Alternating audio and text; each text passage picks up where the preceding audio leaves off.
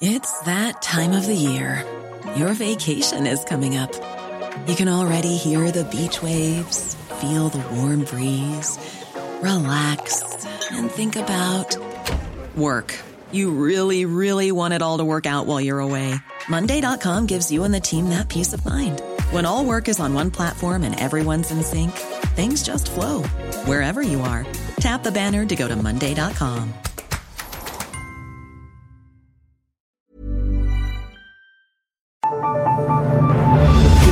The Michael Reade Show podcast. Tune in weekdays from 9 on LMFM. To contact us, email now, michael@lmfm.ie.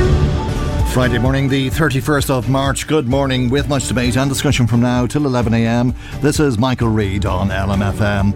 Assisting another person to end their life is illegal. Should it be? And should it be legally permissible to help someone to die under certain circumstances? These are the questions a special Oireachtas committee will hope to answer before making recommendations to the government to consider. We're joined this morning by two members of that committee. People Before Profit TD, Gino Kenny, who will chair the committee, and Independent Senator Ronan Mullen. Good morning to both of you, and thank you indeed for joining us on the programme this morning. Ronan Mullen, if I could start with you, would I be right in thinking that you don't actually want to be on this committee?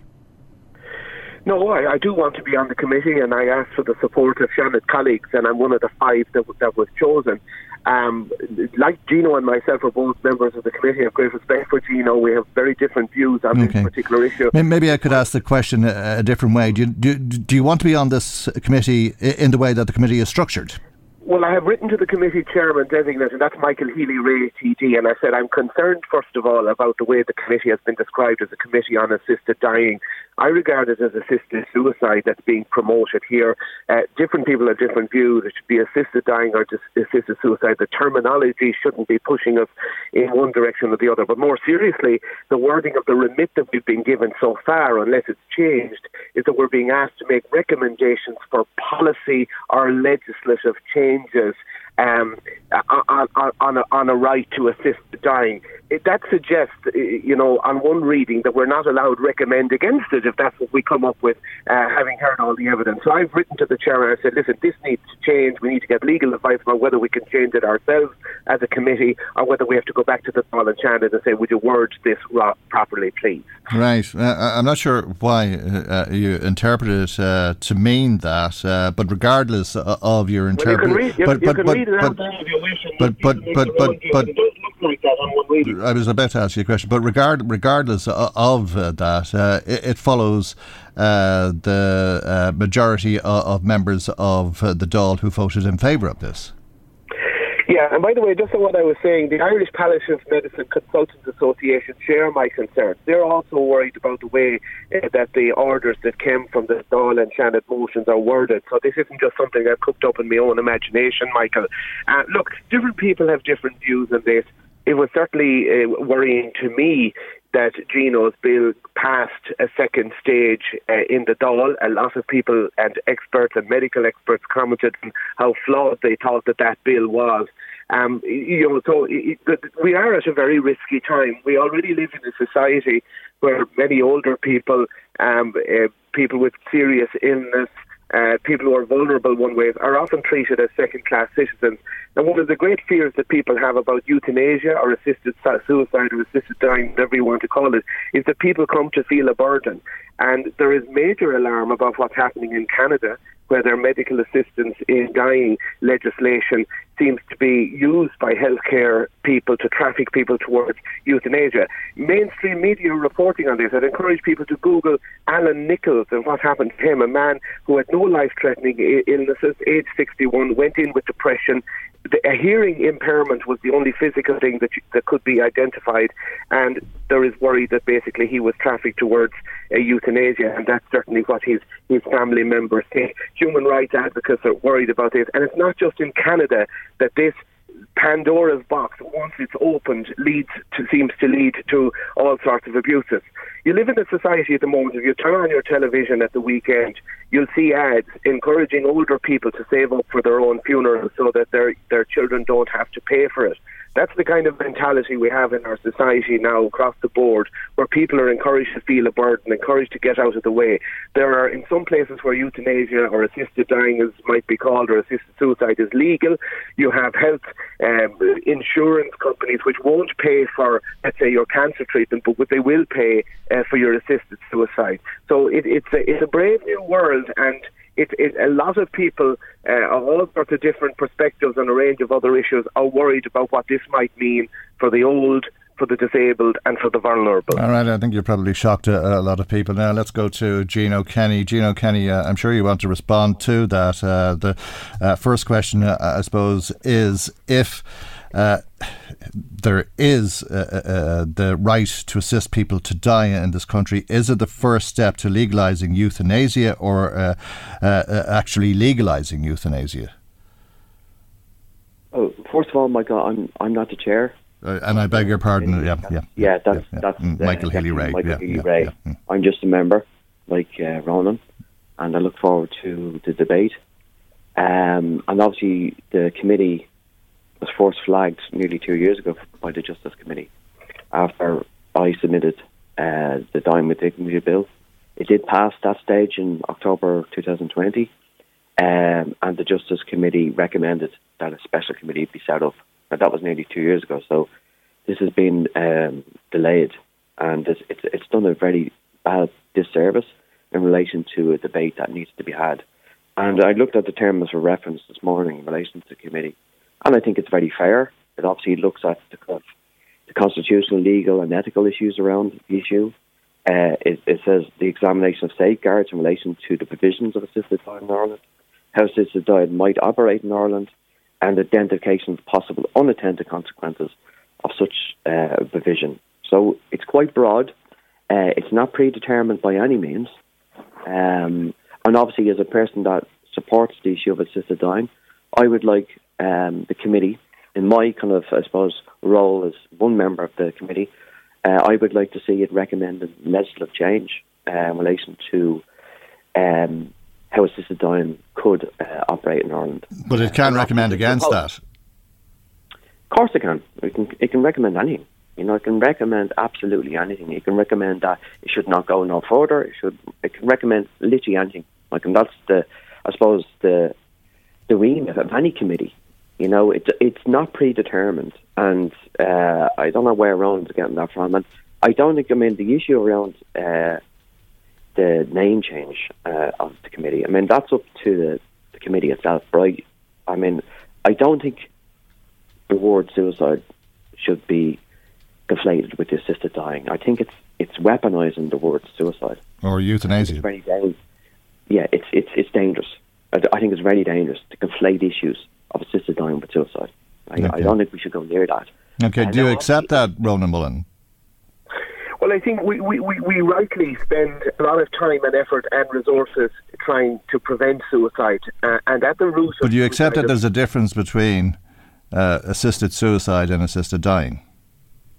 No, actually, I think they're interchangeable terms depending on how you look on the issue. I think the worry that many people would have is that at a time when we're working to discourage despair and encourage people to have hope and to go forward despite the challenges, and everyone has different challenges in their life, that when you legalise assisted suicide, which is effectively what it is if a person wants to end their life and seeks to have the assistance of another in making it happen, that you weaken society's ability to care for its most vulnerable members. And I just say, allow Gino Kenny to come back on that, because that's an important point for people. Yeah, but Michael, when we're talking about change in the law, we're talking about a voluntary decision by that particular person that's in that situation of it, coming to the end of their life. But also they would need assistance in that. And assistance would be by the state, because obviously you have to change the law, and that would have to be done via, I suppose, a doctor. So there's a lot of safeguards in relation to assisted dying being introduced in Ireland. Okay, but what's the difference between assisted suicide and assisted dying? Because we're all dying from the moment we're born, if you like. Yeah. Well, Michael, I just don't think that we should not conflate the issue of... But explain it to us. For people... Okay, in the mid-90s, suicide was decriminalised. It was, beforehand, it was illegal to take somebody's life, to take your own life, right? And it's a completely different set of circumstances in relation to somebody that could be, maybe in that situation, to somebody that's coming to the end of their life when they have a terminal illness. You're talking about two different scenarios. Somebody who's fit and well dying by suicide, and somebody who has a life-ending diagnosis, life-ending condition, and they're coming to their end of life. They're coming to the end of life, and they're choosing the time to end their life. Exactly. And the way that they end their life, rather than doing it through some of the terrible circumstances. Exactly. And I hate even talking about it. I hate even trying to conflate issues. No, and it's ingenuous. I think. But it's important for people listening. I think. Ronan Mullen, do you understand the difference as it's explained there to us, and do you accept it? No, I understand Gino's sincerity in trying to see a difference, but why is it that where assisted dying / assisted suicide is legalised, it goes from being, if you talk to some of the most sincere advocates of this, they don't say, we want to just stop it here at terminal illness. They want it for any reason where a person decides. And what you have in countries where this is legalised is people lose that will to live. And you have people who are physically well. I give the example of Alan Nichols. You have a financial and the bean counter system, those who pay for health insurance, they have a stake in not dealing with people's complex challenges. But the Dying with Dignity bill had nothing to do with situations like that. It had to do with people who have terminal illness. Well, I'm pointing out to you that when it starts off like that, but very soon you get people having different discussions and saying, well, who decides what terminal is? You said yourself, we're all dying from the moment we're born. You have constant pressure to widen this, so that particularly around people with depression. Right. That's a reality. That's not something that I've imagined. Depression is not a terminal illness. What safeguards are there, or could there be in place if there was legislation enacted to allow people to assist others to die, Gino Kenny, that would stop it broadening out to those type of scenarios? Well, Michael, I've said from the very outset, that somebody of advanced age, somebody with a disability, somebody that has mental health issues could never avail of assisted dying. So that's, I'm very honest about that. It's somebody that's in a situation that has a terminal illness, that's coming to the end of their life. That could be 6 months, could be less, and the majority of people will never ever want to avail of assisted dying in any circumstances. But there are situations where somebody that's coming to the end of their life, and if they want to forego a certain period of that time, whether it's days, weeks or months, they should have a choice. They should have a choice in relation to, medically and legally, in kind of choosing to forego that certain amount of time. And I think it's a basic human right that somebody should have a say in their end of life care. And this paternalistic approach, hasn't served Ireland well in relation to a lot of issues. So I think this debate will happen. Whether at the end of this debate, we'll be talking about legislative change. I hope we do. But it's a long way to go. And I think the public are open to the idea of assisted dying. I think people have moved on from the kind of the dogma of religious dogma that we had in this country, and I think that's a good thing. But it's not predetermined by any means. And if it was introduced in Ireland, I think there's plenty of safeguards, and it could be kind of operational in a very, very kind of a good way, so people can have a choice, at least a choice, in relation to their end of life. Okay, Ronan Mullen, you're a deeply religious person, aren't you? Is that what's guiding your thinking? No, I think we need to leave faith issues to one side here. We're going to hear from a lot of doctors and medical representatives, particularly those who are involved in palliative care. and the vast majority of them are very concerned by this. I did a report myself on palliative care in the Council of Europe a few years ago. What can be achieved in terms of management of pain and discomfort these days is marvellous. And in fact, one of the issues that palliative care specialists constantly point out is people come with fears, but when you address the spiritual, emotional, the relational issues, the fears that people have, you can remove the desire. Palliative care is fantastic, but I'm sure you'll agree, and I'm sure you'll have known people who had what you would call a good death, and you know others who didn't, despite palliative care. And I suppose the question here is not should people be forced or feel challenged in some way that they're a burden, but that they would have the choice. Yeah, you cannot ever, of course, eliminate pain and suffering completely, but we can do so much to manage it, and that is often not realised. Doctors who deal with people in those good and more difficult situations, many of them feel that any form of assisted dying, assisted suicide will hinder their ability to do their best for their patients, because morale and the will to live and hope are so much a part of helping people to cope with illness, terminal or otherwise.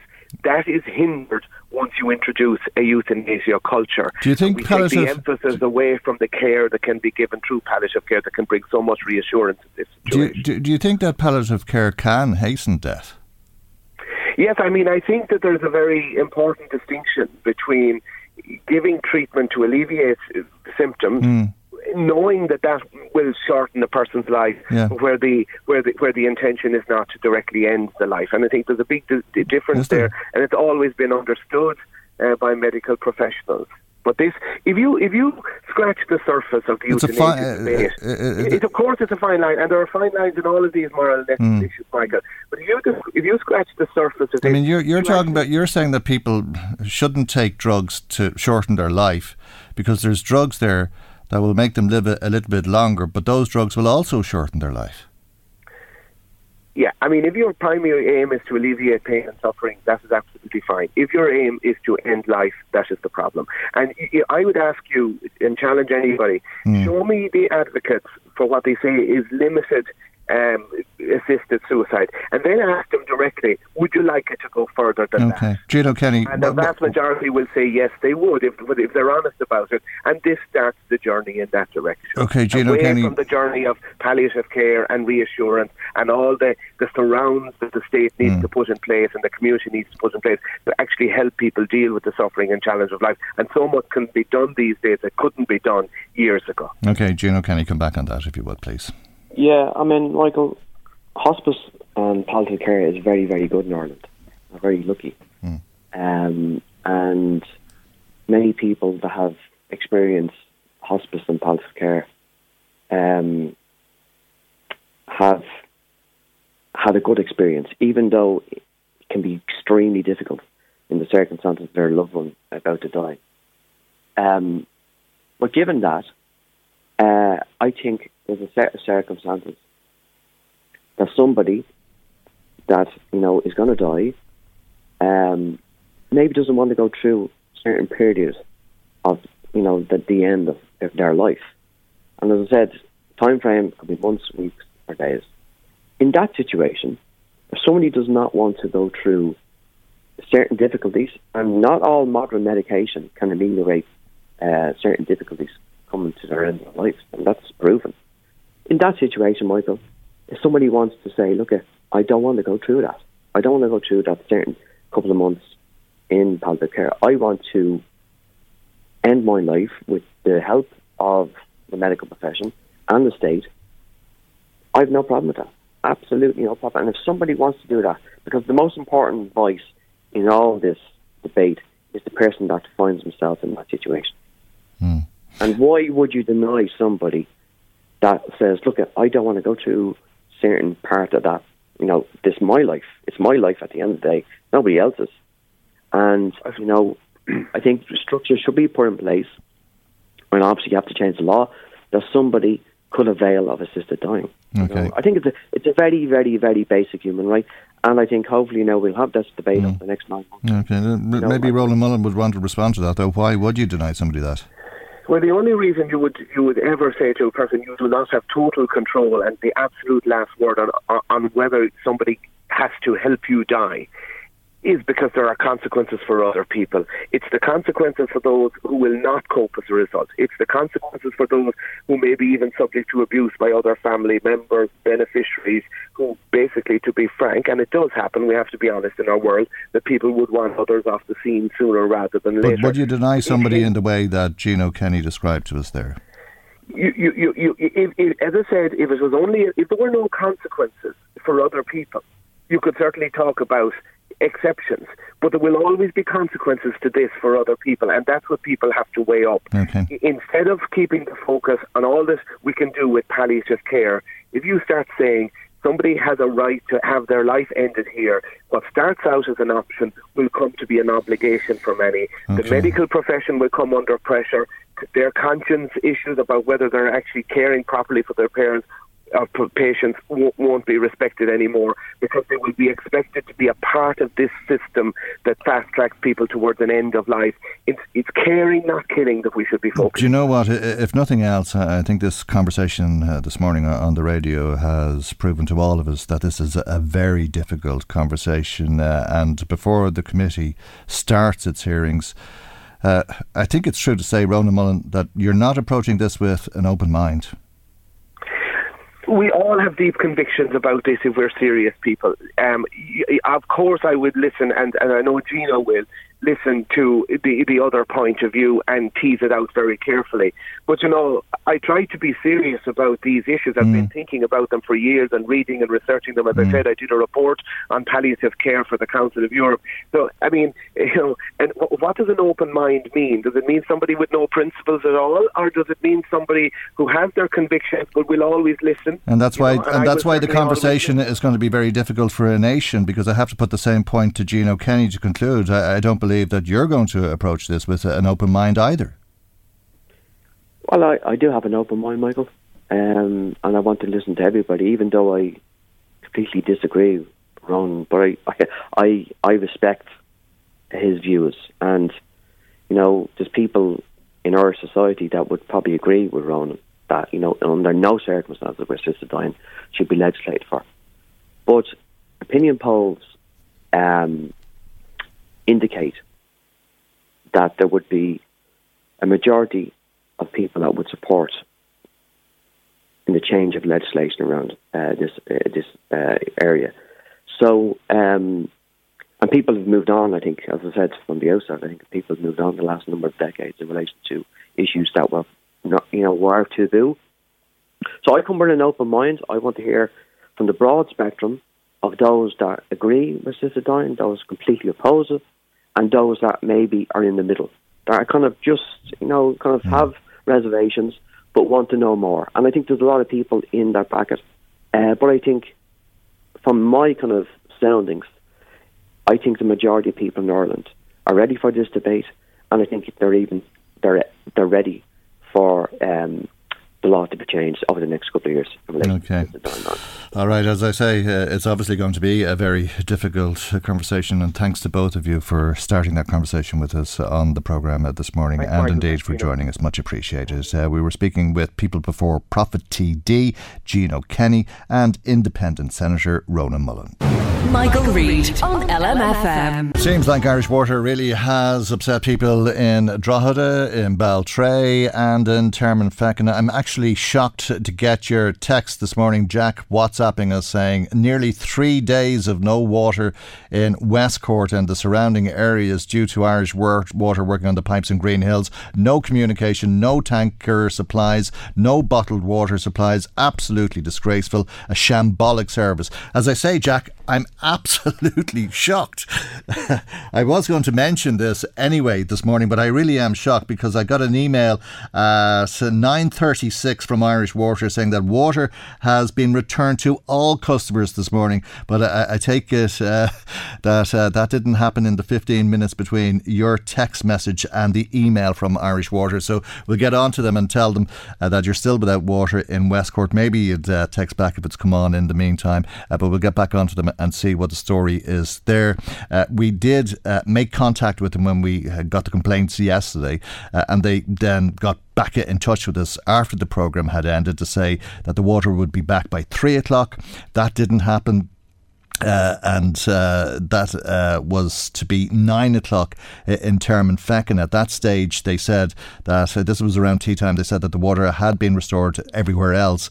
The water didn't come back at 9 o'clock in Term and Feckin. It did come back on overnight, and now we're being told this morning that it's been supplied to all customers. But that coincides with that message from Jack in Westcourt saying he has no water.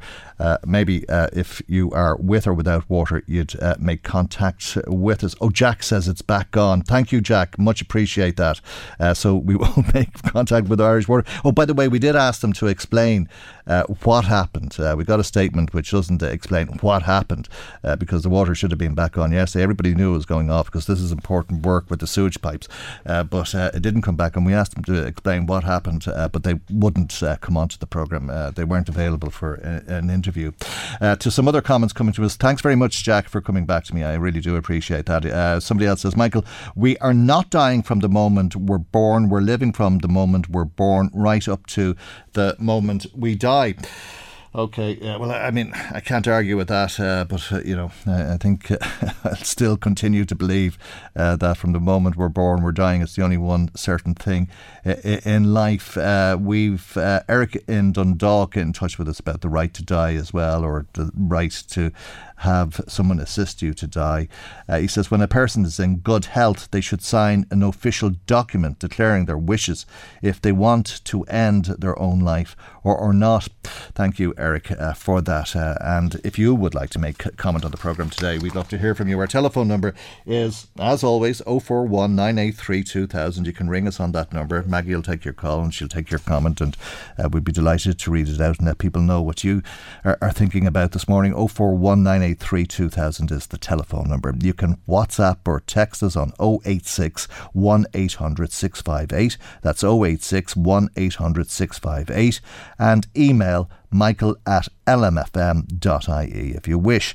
Now, Jack woke up to no water this morning. I'm glad it's back on for you, Jack. Let's hear how the people in the United States are waking up this morning by taking a listen to National Public Radio for a minute. Live from NPR News in Washington, I'm Shay Stevens. A New York grand jury has indicted former President Donald Trump on charges involving hush money payments to an adult film star. Trump is accused of listing those payments as a retainer for his attorney.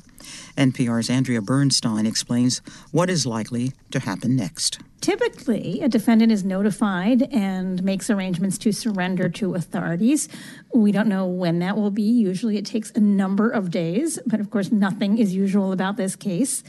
Procedure calls for a defendant to turn themselves in, usually early in the morning, to the criminal courts building in Lower Manhattan to get fingerprinted and processed, and then to walk to the courtroom, usually in handcuffs. We don't know what will happen this time. Trump will face a judge to be read the charges and plead, we presume, not guilty. NPR's Andrea Bernstein reporting. Meanwhile, former Vice President Mike Pence is condemning the indictment of Trump. Pence tells CNN he also sees it as political persecution. I think the unprecedented indictment of a former president of the United States on a campaign finance issue is an outrage. And it appears to millions of Americans to be nothing more than a political prosecution that's driven by a prosecutor who literally ran for office on a pledge to indict the former president. When asked about chants by pro-Trump rioters to kill him, Pence said he didn't know about them until after the Capitol insurrection on January 6, 2021. He added that he believes that some of the people in the crowd simply got caught up. It is remarkable news, isn't it?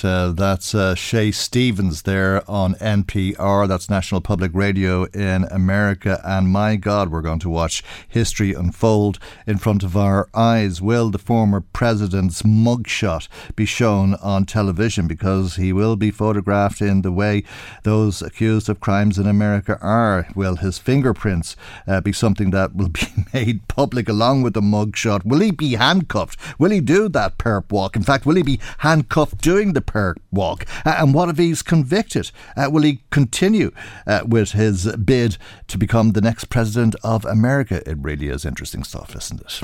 Michael Reade on LMFM. John, good morning to you, and thanks for calling us. You were listening to the debate between Ronan Mullen and Gino Kenny, and you wanted to comment on it. I was indeed, yeah. I suppose Ronan is entitled to his beliefs and entitled to his opinion and all of that, and Gino. But I'm very concerned that Ronan has such an entrenched position in relation to this particular subject. Being a legislator, I think he should have more of an open mind. Do you not think it's the same with Gino Kenny, that they both have interest? Yeah, coming to Gino as well. But I think you have to come, you have to come from the perspective that I'm going to come from. In the last 12 months, I have had two brothers passed away. Both with sorry very to hear serious. That, John. Deepest sympathies to you, John, just to say that first of all. Both with very serious ailments. One long-term and the other very short-term. One had Alzheimer's and the other had motor neuron. And, we'll talk about my brother that had the Alzheimer's. When he came towards the end of his life, he had no quality of life, whereas family loved him and looked after him as best they could, and he was looked after in care and went through the palliative care and all that kind of stuff. But there has to come a stage in your life where, if I was a farmer and I treated any of the animals in the manner that we treat some of our old people when they get to that stage of life, you'd be in court and you'd end up in Mountjoy prison. So we have to get to the stage, regardless of how we address it or what way we talk about it, there is a time that comes in your life when you are absolutely incapacitated, when you can't do your own bodily functions, you can't look after yourself, your mind is not your own, everything is gone, you can't move your hands, you can't move your legs, you can't do nothing for yourself. With all the love in the world, sometimes, you have to come to the difficult decision to decide to do what I believe is the right thing. And that was that brother. Now, my other brother got motor neuron, as I said. And when he was diagnosed with it, he put in place a system whereby if he got to that stage of life, he would be able to do that. He doesn't live in Ireland. He lives out in Scandinavia, is the way I'll put it.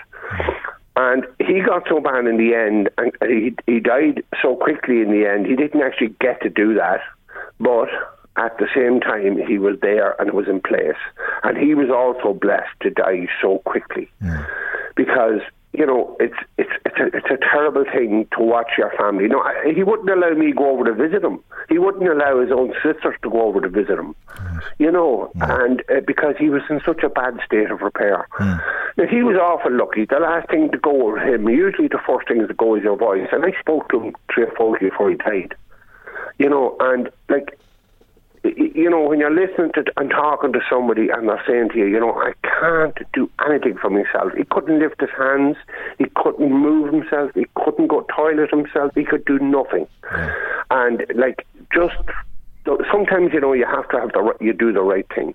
And Ronan was saying, it's the easy option. It's never the easy option. It's not the easy option for any person to decide that, whether the person that's unwell or the person that's the loved ones that's left. Sometimes it's the kindest thing to do for that person. And they're both they're both very cruel diseases, John. Oh my God, incredible. And a lot of people worry about the way they'll be remembered when it comes to dementia or Alzheimer's, Parkinson's. There's a problem there. You were talking, I think, about making a decision. But that person themselves can't make that decision because they're not compos mentis. That's the issue. But when they are compos mentis, they do make the decision. And I think that's the important difference. When the person is well and capable, they make that decision for the time that they now become incapable. And I think it should be respected. When that person signs on the dotted line and it's witnessed and the person is saying this person is capable of making this decision, when it gets to that, be it 12 months later, 18 months later, or 10 weeks later, when that person gets to that stage of life, I believe that's when it should happen. There should be no conflict. That's the way it should be. When the doctors say, this is end of life, this is done, this guy could live for this lady could live for the next 6 months in this state and not know what's going on, not able to look after themselves, not able to do a thing, I think it's a decent thing. As I do say, and I don't mean to be abrupt, you wouldn't do it to an animal. Yeah. And people will change their minds. I mean, that's another part of the difficulty in trying to form an opinion on this. Yeah. The person will never change their mind, because that person, as they get further into their condition, they're certainly never going to be able to change their mind. That is done. The only person that's going to change their mind is the able-bodied person that's left, that's sitting there looking or whatever. They're the person that changes their mind. As you get older and sicker, or younger and sicker, or whatever the case may be, you're never going to change your mind, because your mind is gone. But they're never going to change their mind. But they had, when they were compos mentis, they had made a conscious decision to say, listen, when it comes to end of my life and I am no longer able to do this and I am no longer able to, please euthanize me. And they have made that decision in a conscious state. They know. But there's no one asking to make it in an unconscious state, that are not, when you get to the point where you are not able to look after yourself, think for yourself, then at that stage, unfortunately, it's too late. No one can say, well, listen, I'm sorry, this guy needs to get a lethal injection, or this lady needs to get... No, I'm sorry, that's too late. Yeah. But if I go into my solicitor with Michael Reade, and he witnesses and my solicitor witnesses, and they say, right, in 4 months, 5 months, 6 months' time, when I get to the stage where I am unable to communicate, unable to recognise anybody, unable to do anything for myself, at that stage, please give me a lethal injection and put me to sleep. It's been a dreadful year for you, having lost two of your brothers. Yes. Well, I mean, do you think if they had the choice, that's the choice they would have made? Well, my younger brother had. He did opt. He did it all set. It just happened that he was lucky enough. Everything happened so quick. It just happened so quick. He had it all set. He had it all set. But my other brother wouldn't have had and because he lives in a different part of the world, and it was and his family and himself, that they didn't want that. But my other brother did. He had it all set, but he didn't get to that. Yeah. Okay. Well, John, I think that the legislators have to give everybody an option. And as you said earlier in the conversation, it's your option when you're compos mentis, and it comes to the point where there has to be a set where you say, I'm sorry, this person is no longer capable of making these decisions. We can't sign off on it. Okay, John, I have to leave it there because... no, that's gone, Michael, and thanks for talking to me, and thanks for... thanks very much for ringing. Thank you very much. And again, sympathies to you and your family, and for taking the time. Thank you for taking the time to call us. Michael Reade on LMFM. Now, Neurodiversity Navan is a new community group that wants to make Navan a neurodiverse friendly town. Let's speak to the founder of the group, Eva Burke, who's on the line. Good morning to you, Eva. Thanks for joining us on the programme this morning. Sunday is World Autism Day, and you join us as part of Autism Acceptance Week this week. Tell us a little bit about your group and its aims. Good morning, Michael. Yeah, so maybe let me explain a little bit what neurodiversity is. So neurodiversity is a term that is used to describe the difference in the way people's brains work. So common neurotypes your listeners would be familiar with would be autism, ADHD, dyslexia, and there's many more. And essentially, neurodiversity tells us that there is no correct way for the brain to work. Instead, there's a wide range of ways that people perceive and respond to the world, and these differences are to be embraced and encouraged. And, just because someone acts differently or communicates in a different way or doesn't follow all of the invisible social rules that society has somehow deemed so important, it doesn't mean their way of being human is wrong or broken. And that ultimately is what embracing neurodiversity is all about. So at Neurodiversity Navan, Michael, I founded this last month, but it was something I had been really thinking about since last summer. I had a bad personal experience in a local business with my twin daughters. They are 9, and one of them is neurodivergent. So Katie was identified as autistic when she was 4.5 and ADHD last year. And for Katie, I would describe her probably as having an invisible disability. She looks like a neurotypical child. And unfortunately, in our society, that comes with all these expectations of how she should behave. And we had an experience where she was treated in a way that, in my view, was totally unacceptable. And it left her apologising profusely and her twin sister very upset at how Katie had been treated. Right. So it really was from that moment that I knew I had to do something to change her community, so to that improve Katie understanding, so that people wouldn't act in whatever way the person acted in that story. That's exactly it, Michael, and so that Katie would never have to apologise for being herself again, because that's ultimately all she was doing, and I want her and other neurodivergent children to grow up in a community that, as you say, is better informed, accepting, and ultimately is inclusive to everyone. So it was really from that moment that I got more involved in the neurodiverse community, and I was so inspired by a phenomenal group of parents in Sandymount who started a movement themselves in their community, and they made significant changes to improve the lives of neurodivergent children. And it was such a success that they went on to found the national charity, Neurodiversity Ireland, and they encourage other communities essentially to embrace the same changes. Right. And what about your own background? Have you a medical background of any description? No. You're just a determined mother, is it? I am indeed. Yeah, I'm just I'm a parent to, as I said, a neurodivergent.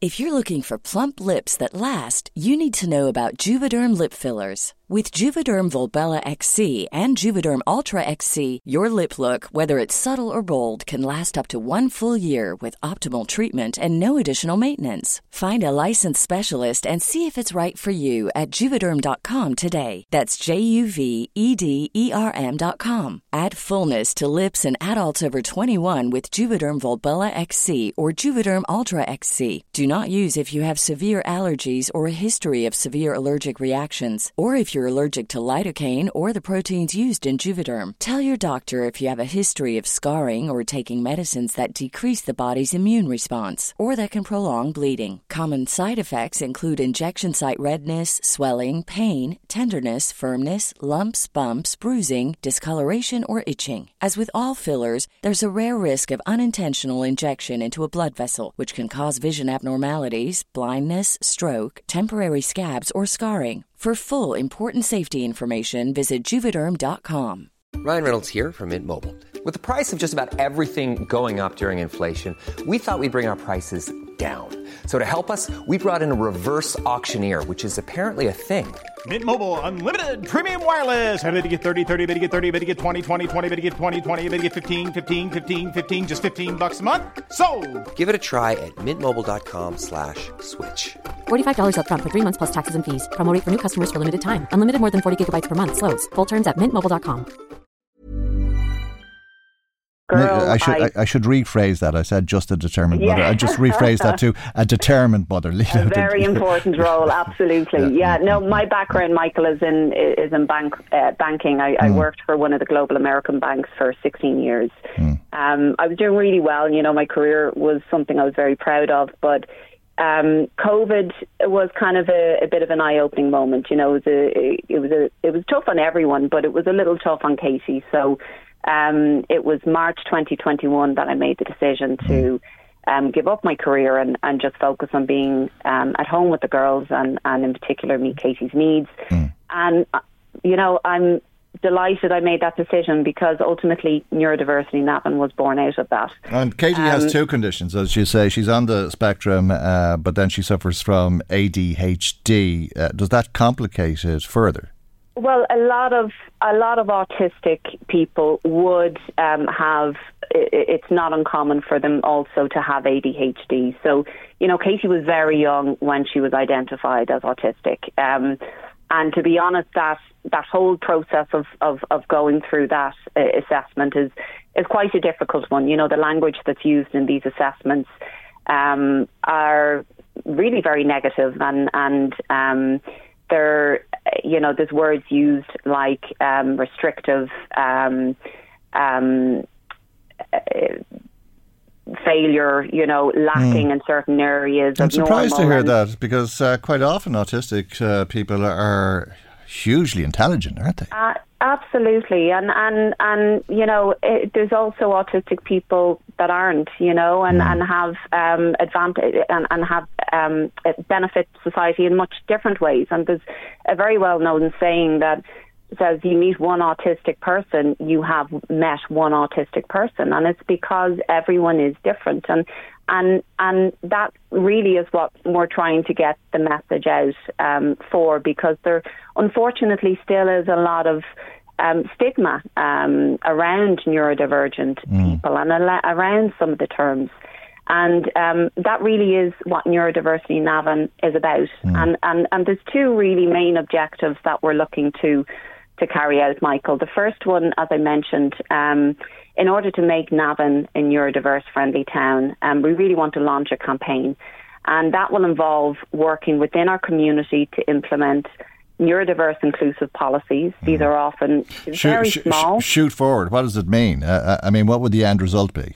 Yeah, well, ultimately, there are changes, Michael, that are small to local businesses, but they're really meaningful and foster inclusion for neurodivergent people and their families. And some of the examples of what's been done, I mentioned Sandymount, they've done phenomenal things. So they have the likes of the Tesco there in their village has an express till so that neurodivergent person can access facilities in a way that meets their needs. They can get in and out of the town much more efficiently. And a lot of the time, neurodivergent people would also have sensory sensitivity. So when you do have sensory sensitivities, it's very important that you do have this ease of access, because often these places, like supermarkets, can be very overwhelming. And they've also, we've seen some restaurants in Sandymount offering up quieter areas to families.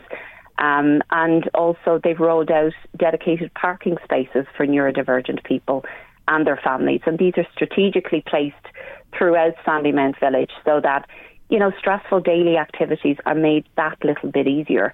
And I do want to emphasise, it's not about creating advantages for anyone. This really is about equity, equality and acceptance, and having a level playing field, and making Navan a community that really is inclusive for all, and one where neurodivergent people can be themselves and feel like the community works for them as well. I don't know what happened in that shop when you were offended, but was it that your daughter offended somebody? Because quite often autistic people will say what they think, and maybe we're all thinking it, but we don't say it. Yeah, that's so true, and Katie is the most straightforward speaking person you will ever meet, and I love her for it. But no, in that incident I was referring to, it was a hairdresser, and I will say it wasn't the hairdresser I usually go to. and they were booked out. So I did bring her somewhere else, and I didn't feel I needed to disclose the fact Katie was autistic, because she was really looking forward to the visit and she was very relaxed about it. But Katie has a tendency to rock a little bit. It's called stimming. A lot of autistic children and people would do it, and it's the term stimming comes from stimulation. So it is essentially an activity that a neurodivergent person might do to relax themselves. And in Katie's case, as I said, she tends to rock a little bit. And when she was in the hairdresser's chair, the hairdresser had a problem with her rocking while she was brushing her hair. And to be honest, Michael, I thought she was doing fantastic. She was actually sitting very still. She was only fidgeting slightly. But the hairdresser handed me the hairbrush and said that she's unable to brush her hair, that I would have to do it. And then proceeded to make a lot of comments to Katie while she was cutting her hair, that she just couldn't do it any longer. And she stepped back a couple of times and threw her hands in the air. And this was in front of her sister as well. And her sister felt very uncomfortable because she is very protective over Katie. And as I said, Katie left that hairdresser's apologising to me. You know, she felt her behaviour was really inappropriate. So I've no doubt that person, you know, is not a bad person. It just comes from informing people, Michael. You know, there's a lot of good people out there, and I think majority would be horrified at the thoughts of a child feeling that way or a person feeling excluded. So it really is just about informing people, understanding how different people are, and not having those expectations that everyone needs to conform. I'm sure you're right. So let's wind back a little bit. How do you go about doing that? Because it would be a wonderful town if everybody understood and accepted the differences, the diversity that there is. But what are the stepping stones to getting to that point? So, as I said, there's two things. The first thing is essentially working with businesses. We want to roll out short, understandable training to local business staff that we will carry out ourselves to ensure the community is aware of these differences in neurodevelopments and that they're just understood, you know. And once that training and people are informed, the second thing we want to do is roll out a neurodiversity Navan lanyard. That was done in Sandymount. It's essentially a symbol that can be worn by neurodivergent children and adults either discreetly or indiscreetly. You'll see it in Dublin Airport. The DAA have rolled out a phenomenal programme that's very inclusive, and this will just allow local businesses understand that this person may need some extra support and ultimately show a level of understanding and empathy. You know, and some of the big supermarkets have taken steps, Michael. You'd see, you know, there's sensory hours where lights are dimmed and no announcements are made during certain slots, but we need a much more coordinated effort within the town and embrace some of the changes that have been made in Sandymount. And in order to do that, you know, we've done a couple of things. We have a coffee morning. I do just want to mention it's in the Solstice Arts Centre on the 25th of April at 10 a.m. Maybe the Chamber of Commerce will go along? Hopefully, absolutely, Michael. And I'm also looking to get, you know, local politicians involved. I'm very pleased that Damien English was very quick to accept an invitation to meet me. I'm meeting him on Tuesday morning. And really get the community involved as well. You know, it's important that this is a community campaign and that everyone is involved in this movement. That's the 25th of April in the Solstice Arts Centre. That's that coffee morning that people can show their support if they wish to. It's absolutely very worthwhile thing you're doing, and best of luck to you with it. And thank you indeed for telling us about it. Thank you, Michael. For joining us today. Siva Burke, who is the founder of Neurodiversity Navan. Michael Reade on LMFM. Well, if you're renting somewhere to live and you need help, we're always happy to direct you to Threshold, the homeless agency. Threshold.ie is the website. There's a lot of information information there about the rights that you have. There's a web chat in place where you can talk to people about your rights, and there's a free telephone number where you can speak to somebody about your rights. Let's speak to John Mark McCafferty, Chief Executive Officer with Threshold, because I think, John Mark, you're expecting to hear from more people from tomorrow onwards who will be in need of help. Good morning, Michael. Yes, so and thanks for underlining the ways in which people can contact Threshold, because we are the private rented sector charity, and we're there to advise renters on any kind of query that people might have or worries that they might have. And worries are things that many renters right now do have as we come to the end of the eviction ban tonight. And that's borne out by some of our figures. For example, this month looks like the busiest month since November, when the eviction ban came in, and lots of people had questions about the nature of the eviction ban. And that's borne out by, say, figures on our web chats. So this month we're heading above 700 web chats, which is higher than during the winter months when the ban was very much in place. And we're anticipating about 430 termination cases for the end of March. That's live cases where a notice of termination has been issued by a landlord. And I think it's important to note as well that advisors across Threshold are working on existing cases. So where people have been in touch with us, say, September, October of last year, prior to the ban coming in, and those eviction cases or those notices of termination were paused during the ban, they're now coming back into play from tomorrow onwards. So people will actually move out, or will have to move out, will be evicted from tomorrow onwards? Well, I suppose the clock starts ticking from tomorrow onwards. So in April we'll see some evictions, but it really depends on a number of things.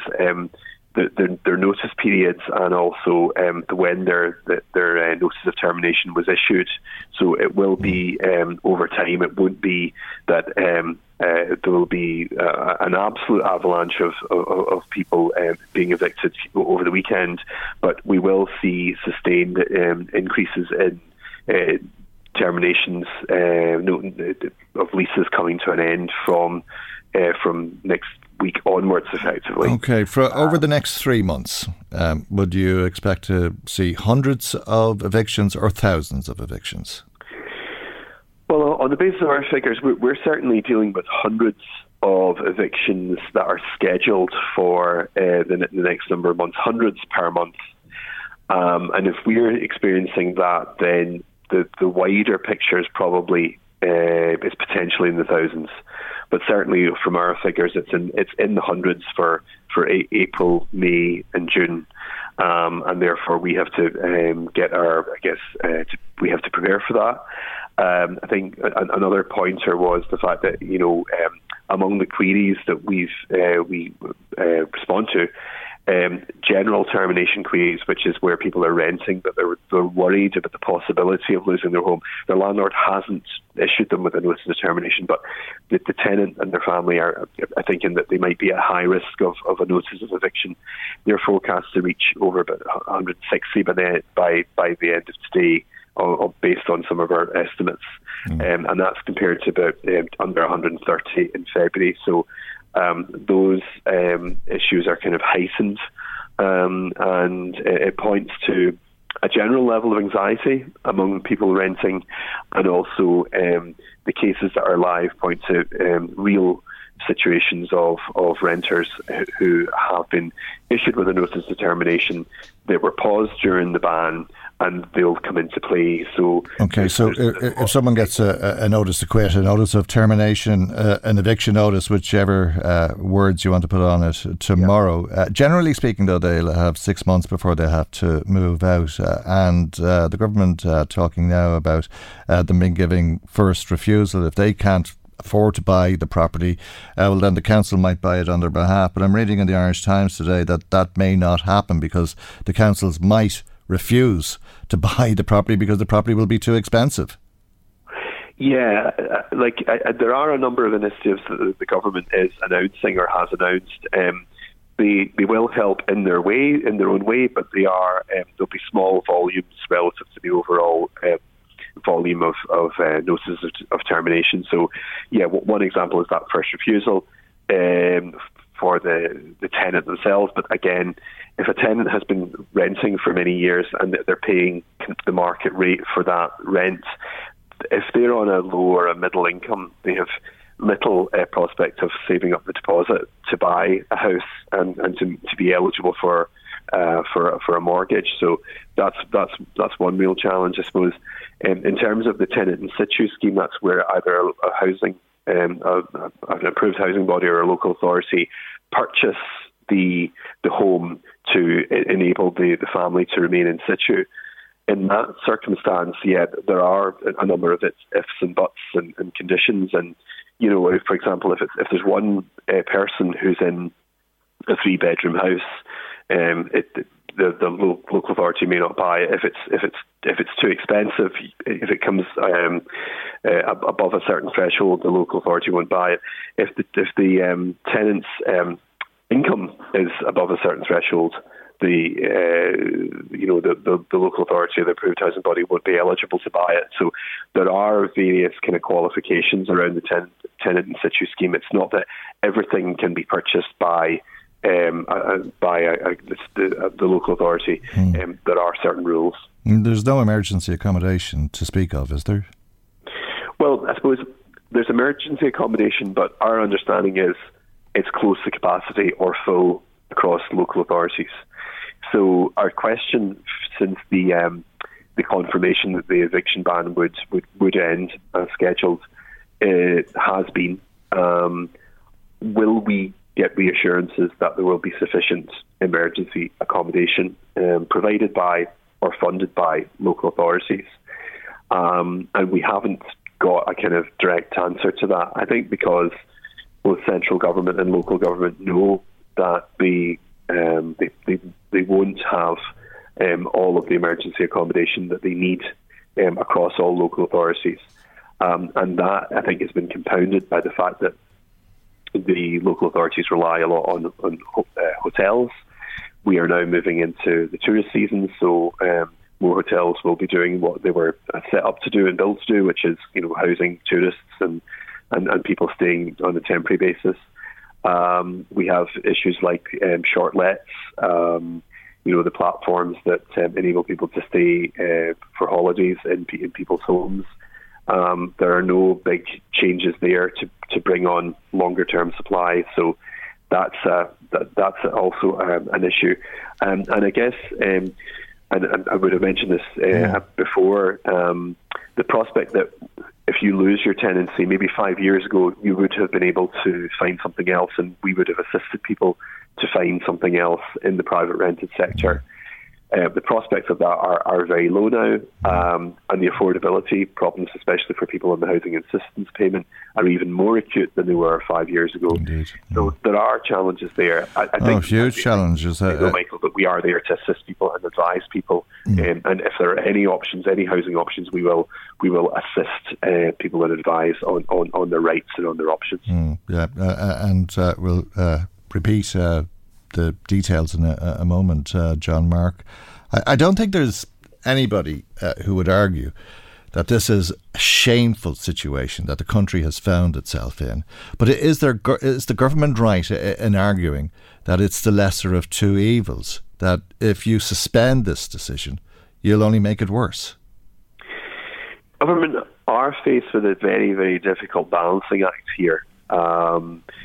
Yes, the eviction ban will mean an increase in notices of termination and an increase in families and people losing their rented home at a time when there's so little supply. At the same time, a continued eviction ban will have further impact on small landlords' decisions about whether they stay in the market or indeed whether people come into the market as a small landlord because of the uncertainty that eviction bans do pose. And unfortunately, whether we like it or not, our private rented system is based on small landlords with just one or maybe two properties. The vast majority of landlords that house renters only have one or two properties. And so they are making decisions based on, do they want to sell this and realise that their asset? Do they need the house for a family member moving in? They're not thinking the way larger scale landlords would, that in a way that you would have maybe in Northern Europe, where these large organisations provide housing in the rented sector, and they're not selling units the way a small landlord might. They're obviously not having family members moving in, those kind of issues. And they're a kind of a professional group of large-scale landlords. So the reality is we have small landlords who provide the vast majority of supply, and they're making decisions right now that affect people's tenancies, but they also are operating in a market where they themselves are looking for a level of certainty, and things like eviction bans provide, I guess, greater uncertainty. So it's that balance between trying to ensure that they stay in the market in the long term, and also trying to reduce homelessness and risk of homelessness from the eviction ban ending. It isn't an easy conundrum for government to be dealing with right now, but the reality is that the eviction ban does mean an increase in homelessness. It does mean an increase in people coming to services like Thresholds, and it probably does mean increased pressure on the local authority systems, probably way above and beyond their capacity to deal with them. All right, well, if anybody renting their home is concerned or has any concerns about their tenancy, Threshold can help. Threshold.ie is the website. Lots of information there. You can have a web chat. You can even book a video call with one of the Threshold advisors. The free phone number is 1-800-454-454. That's 1-800-454-454. It's open from 9 in the morning till 9 in the evening weekdays.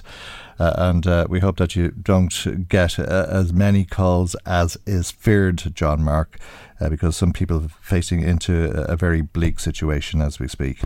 Thank you for talking to us this morning, as always. Thank you. John Mark McCafferty is the Chief Executive Officer with Threshold. Michael Reade on LMFM. Yesterday, the Dáil heard statements on the report for the Minister for Defence from the independent review group into the Defence Forces. I'm satisfied that establishing this independent review as a first scoping exercise when these issues came to the fore in 2021 was the correct decision. I think what's important now, Cathaoirligh, is that we quickly build on it, and a statutory inquiry is one of the logical and necessary next steps, examining how complaints have been dealt with, but also facilitating the opportunity for those to bring their experiences to such a statutory inquiry. I want to assure the House that I will bring forward terms of reference for this inquiry as soon as possible, engaging with stakeholders in their preparation. As I said in my initial response to the report, a completely honest appraisal of the problems and a comprehensive plan to address them is the only way to honour the contribution of serving and retired personnel. It is the only way to rebuild trust.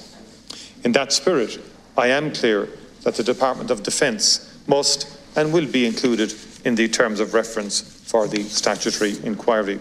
Indeed, there are many problems in Ireland's Defence Forces. What this report is almost 400 pages that once again captures in a single place, and again, not for the first time, the extent of abuse experienced by some in uniform at the hands of others in uniform. Tom Clonan's report was published in 2000. It showed that 1 in 4 women serving in the Defence Forces had been subjected to sexual abuse. On the back of that report, there was a government study review group in 2003 to then Fianna Fáil Minister Michael Smith. Now, culture eats strategy for breakfast. That is particularly true where there exists a chain of command or a hierarchy. And without effective implemented policies, management and control, nothing is going to change. And if this report represents, if not one of the darkest days in the Defence Forces, well then the most bleakest to date. And it demands immediate action. I personally didn't get past the glossary of terms before I started feeling revulsion. Tubbing, beasting, these are terms we associate with hazing. That's Sinn Féin's spokesperson on defence. Before that, we heard from the Taoiseach Micheál Martin. We can speak now to Sorcha Clark, who is the defence spokesperson for Sinn Féin. And a very good morning to you, and thank you indeed for joining us on the programme this morning. We heard a lot about the sexual harassment, sexual abuse, and indeed the rape of members. But there's many problems, obviously, in the Defence Forces, and you referred there to tubbing, which is the placing, the report says, is the placing of an individual in a barrel which may contain a combination of chemicals, oil, airplane fuel, deceased animal carcasses or other substances for the purposes of hazing or punishment. Yeah. I mean, the report in itself is stark. There is no other way of describing it, and it gives a very clear view of what some of the experiences of those who have served in the Defence Forces have had in the past, but are also continuing to have today. And I say that quite purposely, Michael. If you cast your mind back to literally weeks ago, at the beginning of the month, the Supreme Court ruled that the Air Corps itself had failed to comply with a Supreme Court order in relation to the turning over safety statements for chemicals in relation to the litigation that the Taoiseach referred to yesterday in the Dáil by an ex-member of the Air Corps. I was struck yesterday in the Taoiseach's statements that while he did reference, obviously, the inclusion of the Defence Forces themselves in the statutory inquiry and the Department of Defence, he didn't specifically mention the reserves, nor did he mention the ministerial roles and how they actually interact with each other. I am firmly of the opinion that any statutory inquiry needs to look at every single cog that is involved in the area of defence. This needs to be in its entirety the last time that a report is published, and the last time that we are speaking about whether it's intimidation, bullying, harassment, sexual abuse, any of those very dishonourable actions in the Defence Forces, and that needs to include all aspects of any area that has a fingerprint in the area of defence. How soon can we expect arrests? That's an excellent question. It's not one that I have an answer to. The terms of reference are going to be and need to be the next starting point, and they need to be very much survivor focused. Now, there are legislative changes that need to take place. That can take a period of time. There's a process that for needs complaints to go to the Gardaí rather than military police. Yeah. And most people weren't aware that was actually how things work at the moment, but it is how things work at the moment. There is a statutory process that needs to be gone through with that, and as I said to the Taoiseach yesterday, Sinn Féin will work in a collaborative approach in relation to that. But there are other recommendations in the report that do not need a legislative basis, that can actually be implemented much, much quicker. So we need to see the statutory, we need to see the non-statutory, and we need to see the legislative proposals all moving at the same time. There's no justification of one being delayed on the foot of another needing to progress or to be completed. That is not the space that we are in at the moment. The report is incredibly clear when it says that the failure to implement the recommendations will mean further regression, and nobody wants to see that happen for the Defence Forces. That said, the survivors deserve justice. The perpetrators need to be held to account. So they need to have an input into the terms of reference. Now, most people will recall the documentary that was done by Katie Hannon with the Women of Honour. The Women of Honour didn't participate in the IRG review. They accompanied and they assisted others to participate in it, but they themselves didn't. So the information that was contained in that documentary, that is nowhere captured in this report, which is why I said yesterday I fundamentally believe that there are other people out there who are either experiencing it now or did in the past, and they can only come forward when they have the reassurance that this will be statutory, that there will be a power of compellability, because that lack of compellability is what was almost a red line issue for the Women of Honour, that they wouldn't participate in it. There is a serious, serious problem in our Defence Forces. But not everybody who has served or has served has been involved in either the causes of them problems. They are good people. They are of high moral standing. They are being failed while the actions of others go unaccounted for. You mentioned, that's not right. You mentioned Tom Clonan's report of 20 years ago. People should have known about it. The elite in the Defence Forces didn't seem to know. I do. It's not people should have known about it. I believe people did know about it. What I believe happened was that they failed to act. Why? I mean, this is appalling stuff by anybody's standard. I mean, I never heard of tubbing. Forgive my naivety until this report was published. But the idea of putting somebody in a barrel with rotten animal carcasses or chemicals or airplane fuel or whatever is out of a Breaking Bad movie. Rape is one of the most serious crimes in the state. Yeah. And the report captured in quite detail, and it was referenced very clearly that this picture that some people have in their mind of what a member of the Defence Forces looks like needs to change. The report they actually refer to as comparing the ideal member of the Defence Forces to essentially being a Marvel character. Now that's their words, not mine. And in that way it contributes to the underappreciation and the lack of place no value of what other people who don't fit them characteristics can bring to the table. Also, we need to see this, Michael, as soon as possible. The engagement needs to start now, if not last week when this report came out. And you also need to bear in mind that the Taoiseach has had this report now for 8 weeks. They have had the time to go through it again. They've had the time to digest it and all the appendices that came along with it, 297 pages of them. They have had the time to do that. We cannot afford, the Defence Forces cannot afford to waste any more time. The work on this needs to begin now. Yeah, well, there's this inquiry, the statutory inquiry, but when will the guards get involved and what scale will that investigation be at? How many members, if this was such a commonplace, widespread problem within the Defence Forces, if it was endemic, cultural or whatever, are we going to see a lot of members of the Army in the dock as such?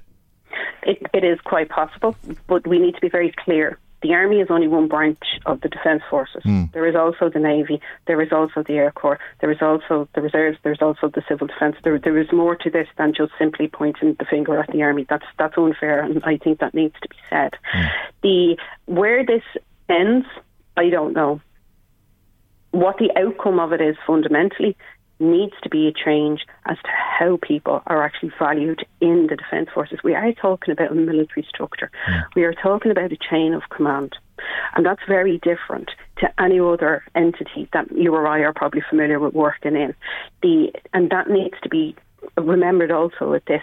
It isn't simply a case of, well, this has worked in a private sector, therefore it's transferable to our Defence Forces. That's not true. The chain of command is there for a reason, and that needs to be sacrosanct. However, there are ways of actually enforcing a chain of command that doesn't result in individuals being abused. That's also a fact. Am I right in thinking if offences were took place overseas, that there may be no sanction for that? Yes, it is an added layer to it. I'm reluctant to use the word complication, but it would have to involve another entity then again. So if somebody was in service, say, of the UN overseas, there would be a different dynamic to that also. It is a critical part of this. But again, it's another part that's not going to be addressed unless the terms of reference are actually correct. So if you want to see the results in any branch of the Defence Forces, if it is going to include overseas duties, it is all going to come back to them terms of reference. What engagement needs to be had with the UN or any other entity outside the state, that's a question for the Minister at the moment and for the Taoiseach at the moment. I know what I would personally like to see happen, and I would like to see that involvement there. But again, until we get the terms of reference and them being correct, anything that comes out at the end of this is not going to, it's simply just not going to work. It's almost like trying to build a house on a foundation of sand. If your foundation isn't solid, well then anything else that comes afterwards just simply isn't going to work or stand the test of time. And there's an unfairness to that can't happen as well. Now, if we get the terms of reference correct, the non-statutory work that needs to be done and the statutory work all moving at the same time. And just for a bit of clarity, one of the recommendations in the report is actually that there should be maternity wear. I mean, one would presume that's quite easily fixed on the next round of procurement of uniforms. But the statutory work of it and the statutory inquiry, that is where you are going to see recommended changes, the necessary changes being formulated, being discussed, and it's where you are going to hopefully possibly in the near future see those who have participated in these horrendous abuses of others actually being held to account for it. It is a huge job of work, but it is one that needs to be done. It's one that we have seen reflected and existing in other militaries across the world also. And there is a huge amount of research there as to how other areas have looked and have conducted.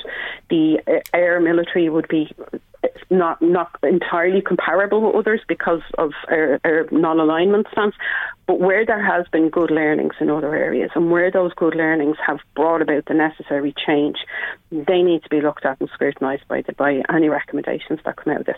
But again, Michael, I'm going to come back to the very basics of this. The terms of reference for the statutory inquiry, they need to be set. They need to be set quickly. The inquiry itself needs to be time-bound. We cannot have this running for the next 10 or 15 years. Completely intolerable. It needs to be realistic time frame.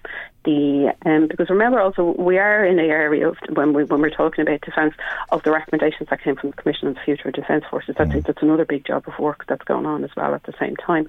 So the terms of reference needs to be set.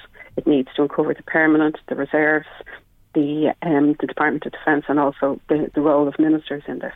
We need to know who knew, and we need to know when they knew, and we need to know why it is that they failed to act, and they need to be held accountable for it. Okay, well, there's no doubt a can of worms has been opened, and there's an awful lot for us all to contemplate over the coming weeks, months, possibly years. But we'll leave it there for the moment. Thank you indeed for joining us on the programme today. That's Sinn Féin's spokesperson on defence, Sorcha Clark. Michael Reade on LMFM. The ban on evictions lapses from midnight tonight. People are at their wits' end, Taoiseach. They're running out of options to put a roof over their heads, and families the length and breadth of this state are running out of road. Now, with eyes wide open, every single one of you over on that side of this room has decided to inflict misery, to inflict pain on those individuals. Call this decision what it is. It is a government choosing to push thousands of working families towards homelessness. When will any one of your government badges face up to that reality? Because that is the reality. When will you face up to the fact that you're choosing to make working families, single people, pensioners in your own constituencies homeless? For the love of God, we are supposed to be in here to do right, to do good for people, not to impose harm, pain, anxiety and homelessness on individuals. But you have done exactly the opposite. You are throwing those people to the wolves. So I'll ask you the simple question we've asked you for weeks.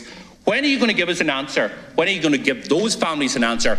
Where are they going to go when you remove the safety net from them? The Taoiseach, Micheál Martin, responded to Piers Doherty in the Dáil yesterday. The fundamental point that an indefinite eviction ban would make the situation worse and is not a viable policy is one shared by you and your party. You don't propose an indefinite eviction ban.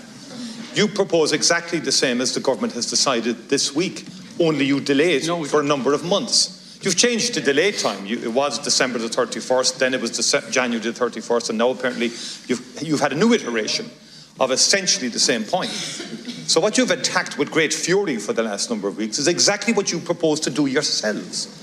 And in addition to that, you've also acknowledged that there cannot be a transformation in the overall housing situation within 6 months or within the lifetime of any eviction ban. So there's a very dishonest proposition being put by you and your party in respect of this entire issue, because what you really are about, through the chair, is the exploitation of the issue. And then the gloves came off. You proposed to do the very same thing in Christmas week. Not a chance. Yes, you did. Get it. Stop you your misleading. On Christmas week. You're a disgrace. You stand there and mislead the Dáil every single time. Sorry. He's a disgrace. Sorry. I will not. You're a disgrace. He's misleading over and over again. Mr. Donnelly. Misleading over and over again. Misleading over and over again. No. This is not on. I am not going to see the procedures of the House subverted.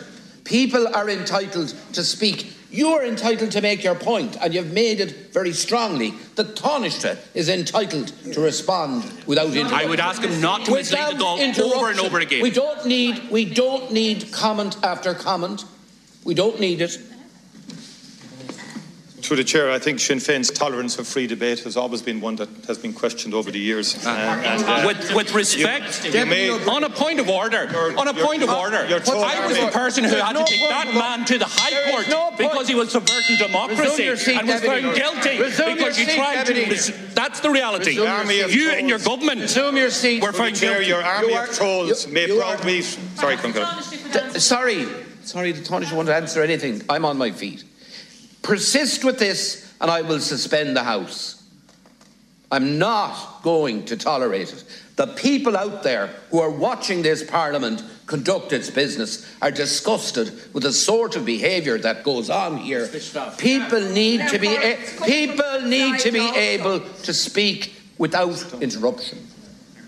And I won't allow you be interrupted, but I won't allow you to interrupt anybody else either. Now, with all due respect, there's been comments being thrown over that side of the House also. So I would maybe you should look over there when you're speaking too. Let's make the point. I appreciate the challenge you have. I've endeavoured to reply. Been shouted down repeatedly. That's a tactic. I allow other members. Where are they going to go? Where are they going to go? Where are they going to go? Can we please? No answers. I have 48 hours. Listen. Can we please? You don't want to listen. It's a tactic. It's a tactic. It's a deliberate tactic. And that's the final word today. God willing, we'll see you for our next programme Monday morning, 9 a.m. on LMFM. Good morning. Bye-bye.